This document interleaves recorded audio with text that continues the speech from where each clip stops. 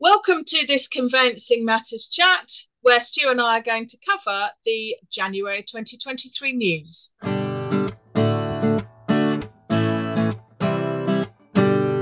Welcome to Conveyancing Matters with Lorraine and Stu.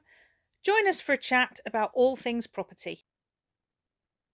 So, Stu, welcome. The first Conveyancing Matters news of 2023, January 2023. How are you doing, mate? I'm very good. The year's already flying, isn't it? We're almost in February. I know. I can't believe it. I can't believe No, it, to be honest. And actually, there's a lot to talk about, isn't there? We've gone through our news, and there's a lot to talk about. there is. So where do you want to start? We've obviously the big news, and we talked about it in a little chat last week. We've Yeah, now launched the Conveyancing Matters subscription service, haven't we, Stu? yeah, Getting yeah. We have. subscribers along. Really excited about that.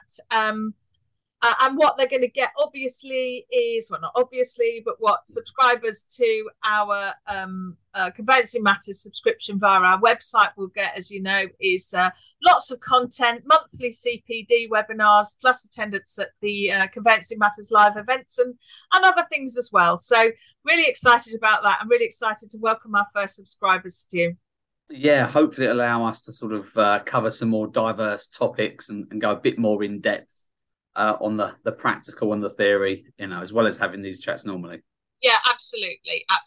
So any diary dates coming up, Stu?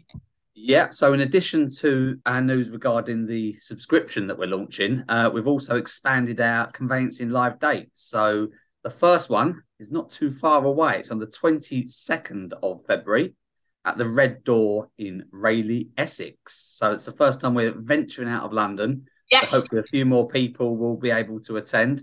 We're also going to be in Birmingham on the 25th of May. And of course, we're not going to be leaving London out. We'll be back in London, probably early November,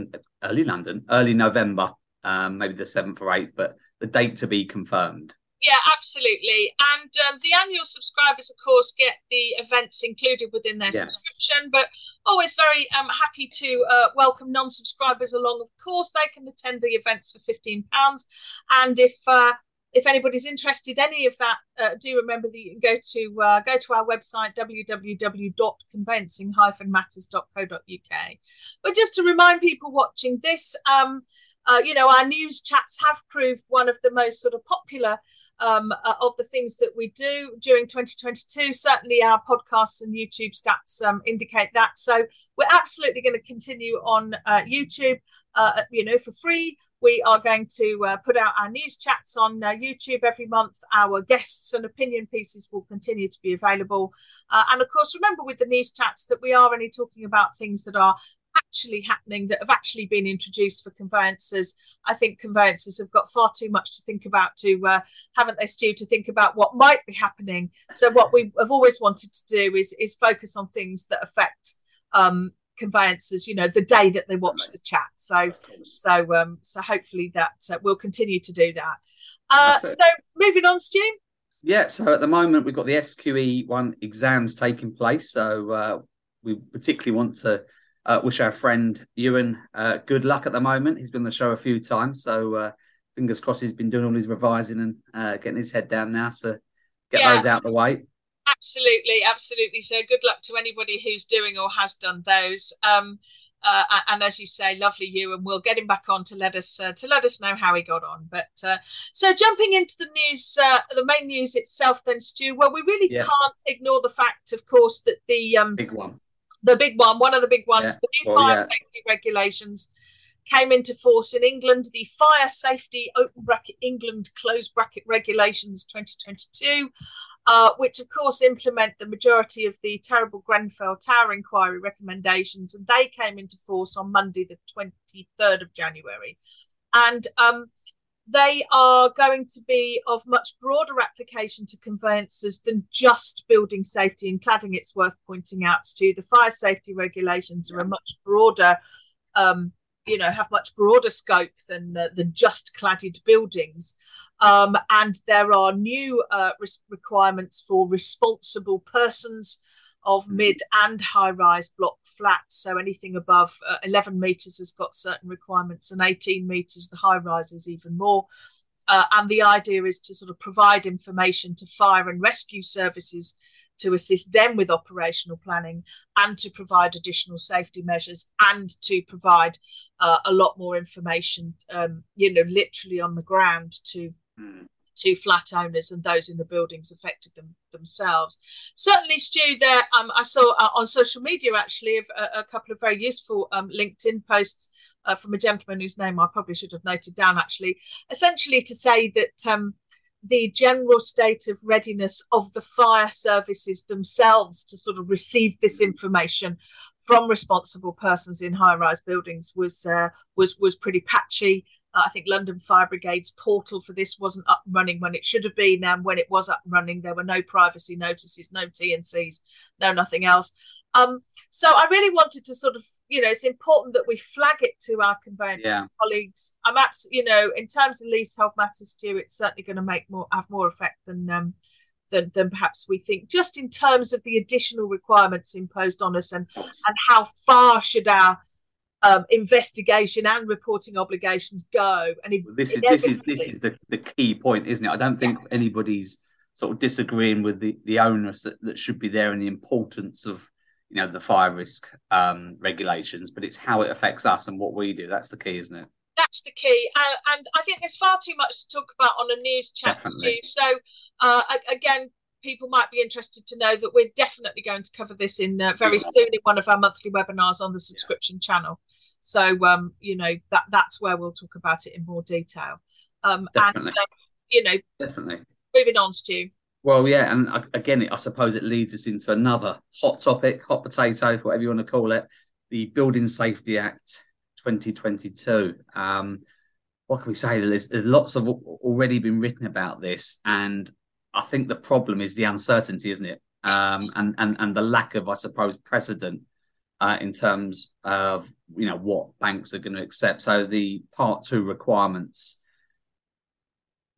particularly I think it's Barclays and Nationwide, are so onerous, aren't they? And again, it's too big a subject now, I think, for us to maybe cover off here today on the news. And again, it's a separate subject matter that we're going to talk and have a chat about on our subscription channel, isn't it? So the Act's now in force, and we're going to go into this in a bit more uber detail, aren't we? At a later date. Absolutely. I mean, the difficulty for conveyancers that it's parts that are in force. It's coming into force across 2023. I think the implications are very wide ranging. Lots hasn't been clearly thought out, in my view. And actually, probably worth mentioning now, of course, we've got the update to some of the conveyancing forms.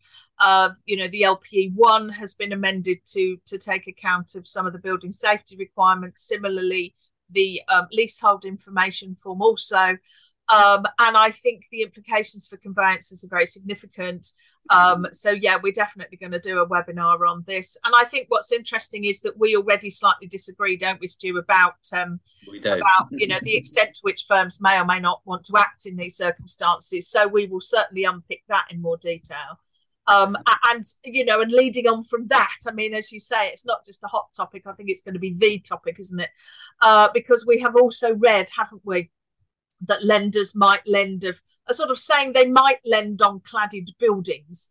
And Barclays, HSBC, Lloyds, Nationwide, NatWest, Santander, they've all sort of said they might. They've come out with some warm words, but as you and I often say, I think this is the problem, though, isn't it? It's the lack of or the uncertainty as to what they might not. There's no precedent for us to rely on, and that's what's going to be really difficult for us going forward. And I think possibly, be fair to say, it might be the topic of 2023. I would guess. I'm certain of it. Particularly, the implementation of the Act itself, the Act itself is about 250 pages or something ridiculous. But as we always say, the devil is going to be in the details, specifically Part 2. And the general flag that I think we should be giving to firms and our colleagues watching this now is, given Barclays and Nationwide's already their very onerous Part 2 handbook requirements for cladded buildings broadly, firms I think are going to need to look very carefully at all of this. And not be caught with their pants down halfway through a transaction. So we're certainly going to unpick this in hopefully a lot more detail, particularly as it relates directly to what, you know, our conveyancing friends do on a day-to-day basis. And I think, you know, our thinking will unfold as the narrative and the acts do. So and the act does. So lot to be said on that, but people already need to have it on their radars, quite frankly. And I certainly found, Stu, when I started to look into the detail of the Building Safety Act, there's so many layers and there's so many definitions that I think any work that anyone can do now to just start to get their way into it is going to be time well spent. But anyway, let's leave those for the. Let's get off these topics. They're going to fill everyone with fear, aren't they? Yeah, so where do you want to take us next? Well, I thought we'd maybe mention the Forces Help to Buy scheme that was recently made permanent. So under the scheme now, service personnel can borrow up to 50% of their salary. I think it's up to £25,000, which was brought in to obviously encourage support of home ownership by the government. So it's an interest-free loan, repayable over a maximum of 10 years. And open to regular personnel with more than 12 months service. Yeah, so just one of those quirky things that firms need to look out for. You know, we're probably none of us going to be sort of, you know, overwhelmed with people dealing with forces, you know, members of our armed forces purchasing properties, but nonetheless, I think it's useful to know the schemes out there. And of course, firms that are not too far geographically from, you know, garrisons and so on and so forth might want to stick it on their websites. I think the key as well is that obviously this has been made permanent, but what's not been made permanent or what's not been extended? Help to Buy. Yeah, there's been a bit of misreporting, I think, on Help to Buy, Stu, hasn't there? And I know PCS have done a lot of Help to Buy work, Miles and your colleagues there. So just very briefly, Stu, what's the score? What's led to the slight confusion with the comments around Help to Buy?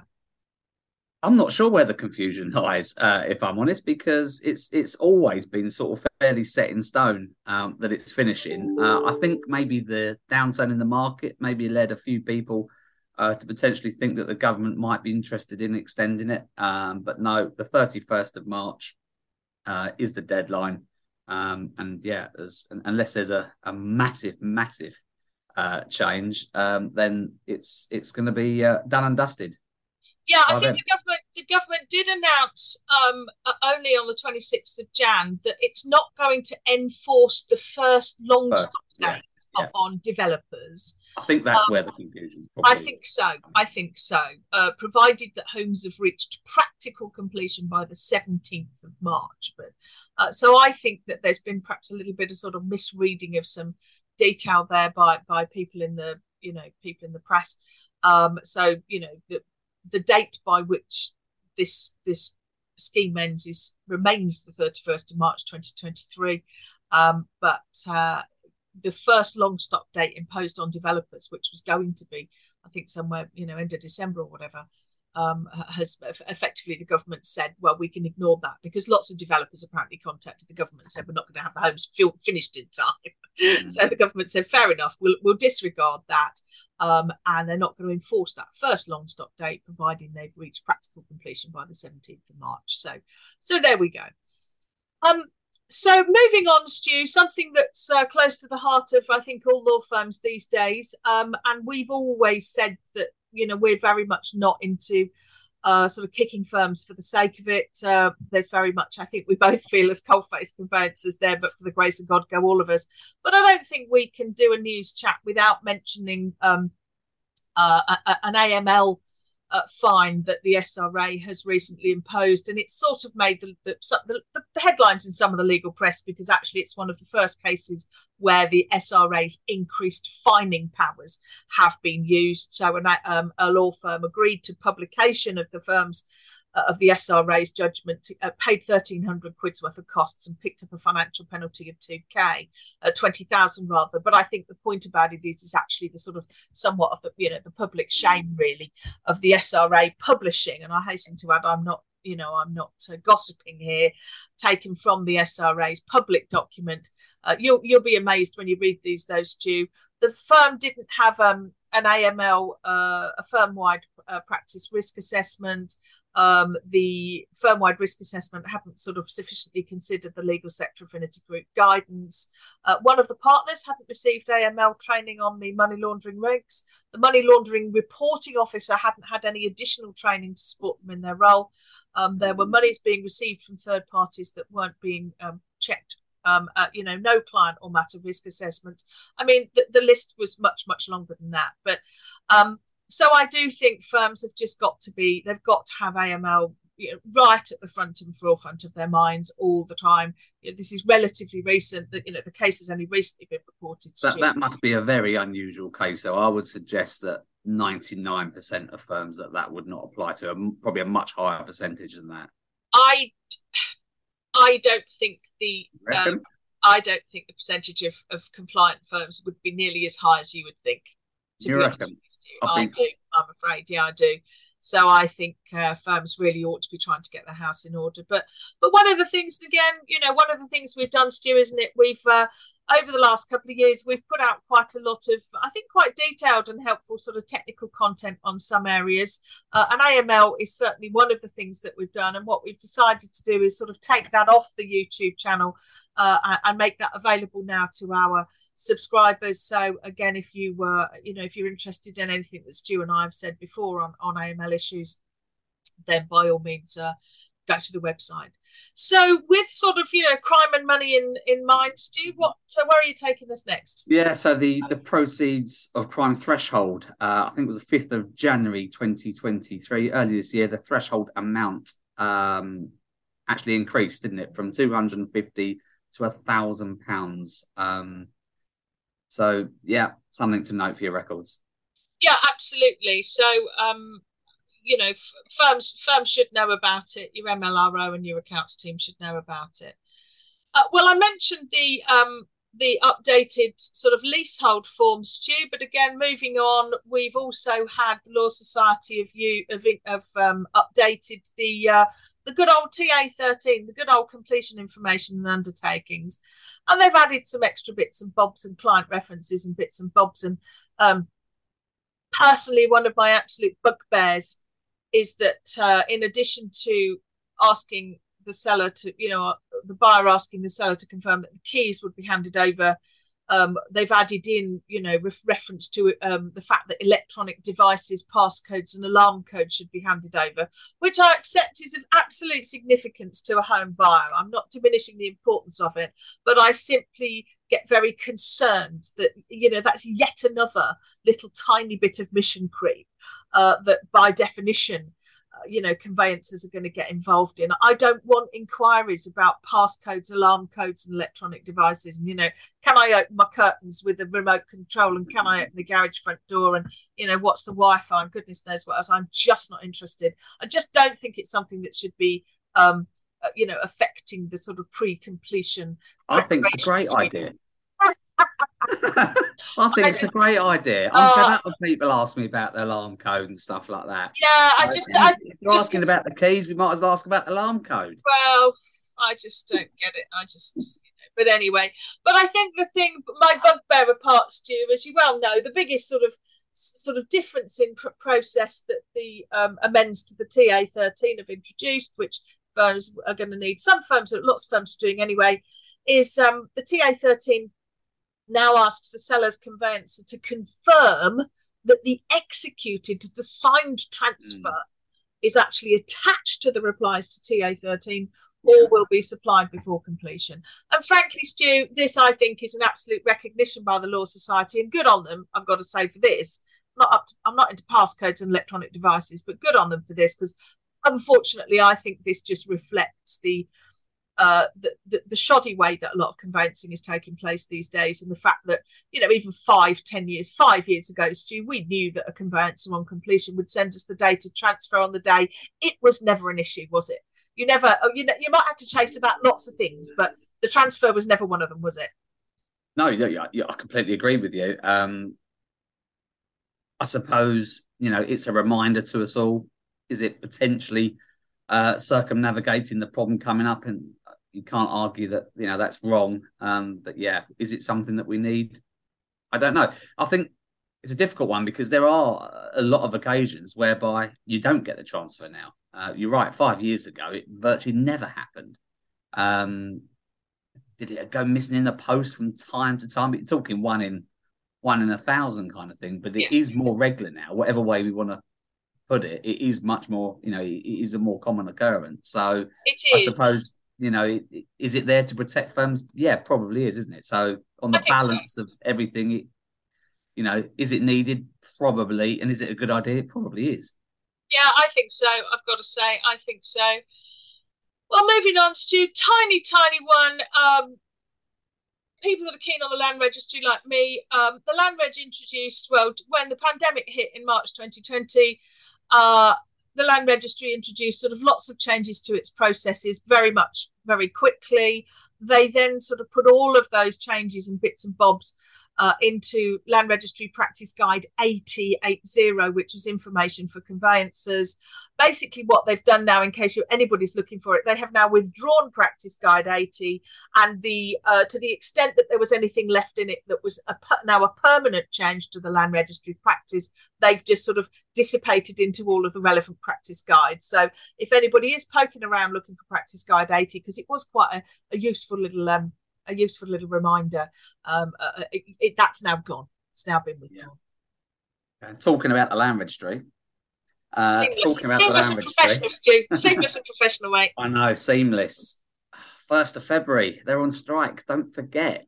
Yes. Not that I think, in terms of us on a day-to-day basis, can do much about this. I think really it's checking priority dates. That's a fairly obvious thing, isn't it?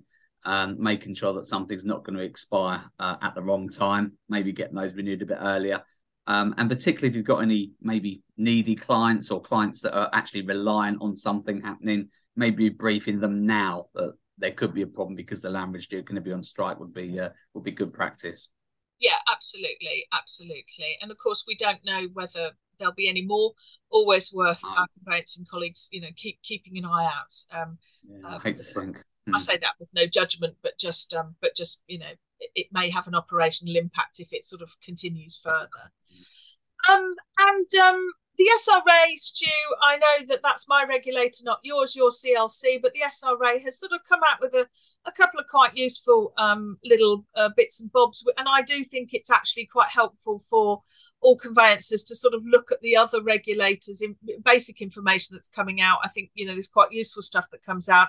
So, for example, the SRA has introduced recently released some sanctions guidance, which I think is very helpful. They've also brought up cryptocurrency, and they've put that, particularly in relation to AML issues, on their Q&A page. And we've already decided, Stu, haven't we, that again cryptocurrency will be another topic that we will discuss as a webinar affecting conveyancing. Another big one in the subscription service. And they have already met, and the SRA, and I think the SRA and the CLC seem to be a little bit different here, because the SRA, Stu, have said, yes, we're going to be checking firms' websites for compliance with the transparency rules, the rules that require us to put our fees on our websites. And I suspect that the SRA is doing that because it's finding that SRA-regulated firms aren't complying. So they are making quite a thing of that. And they've already, fined 3 firms for not complying with the transparency rules. And one of them, did get a fine of 3,500. But you're finding that the CLC's got is yeah. Well, I was surprised when we brought this up earlier, because my experience with the CLC is that this is a fairly hot topic for them, and something that they kind of were looking at virtually straight away. As soon as the transparency rules came into force, every time we had an inspection, and probably more than that, the CLC were doing an audit check on the website to see what was published, and asking us a few questions about that. So for us, it's something that's not really abnormal. It's been sort of ongoing for a while now. Yeah, I mean, maybe I don't know. But I have to admit, though, having looked at other websites in particular, and looking at somebody acting, the detail that should be there, I have to admit, with other firms, maybe was lacking. So I suppose this is why. Yeah, it's interesting. I mean, maybe the CLC have got fewer firms to regulate, I guess. Therefore, maybe it's a less onerous task. But anyway. So, and then just lastly, Stu, to mention just there has been a recent case on Japanese knotweed, good old knotweed. It's becoming more of a hot topic and a bane for conveyancers. I think it's crept onto the PIF. There's lots about it now in the Law Society's guidance on the PIF. So again, just to flag that there's a case, but again, the sort of detailed implications for conveyancers we will cover in a subscription webinar. So thanks very much for that, Stu. Really hope that's quite a news-packed January already. So thanks to our lovely people for watching, and I'll see you soon, mate. Take care. See you soon. Bye.